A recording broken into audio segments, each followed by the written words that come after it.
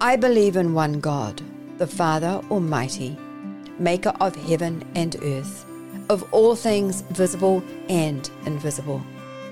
I believe in one Lord Jesus Christ, the only begotten Son of God, born of the Father before all ages, God from God, light from light, true God from true God, begotten, not made, consubstantial with the Father.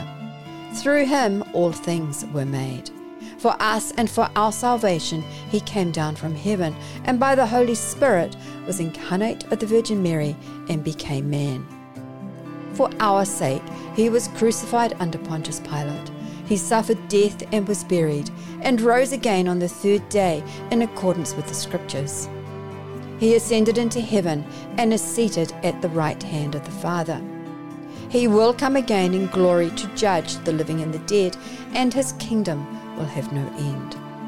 I believe in the Holy Spirit, the Lord, the giver of life, who proceeds from the Father and the Son, who, with the Father and the Son, is adored and glorified, who has spoken through the prophets. I believe in one holy, Catholic, and Apostolic Church.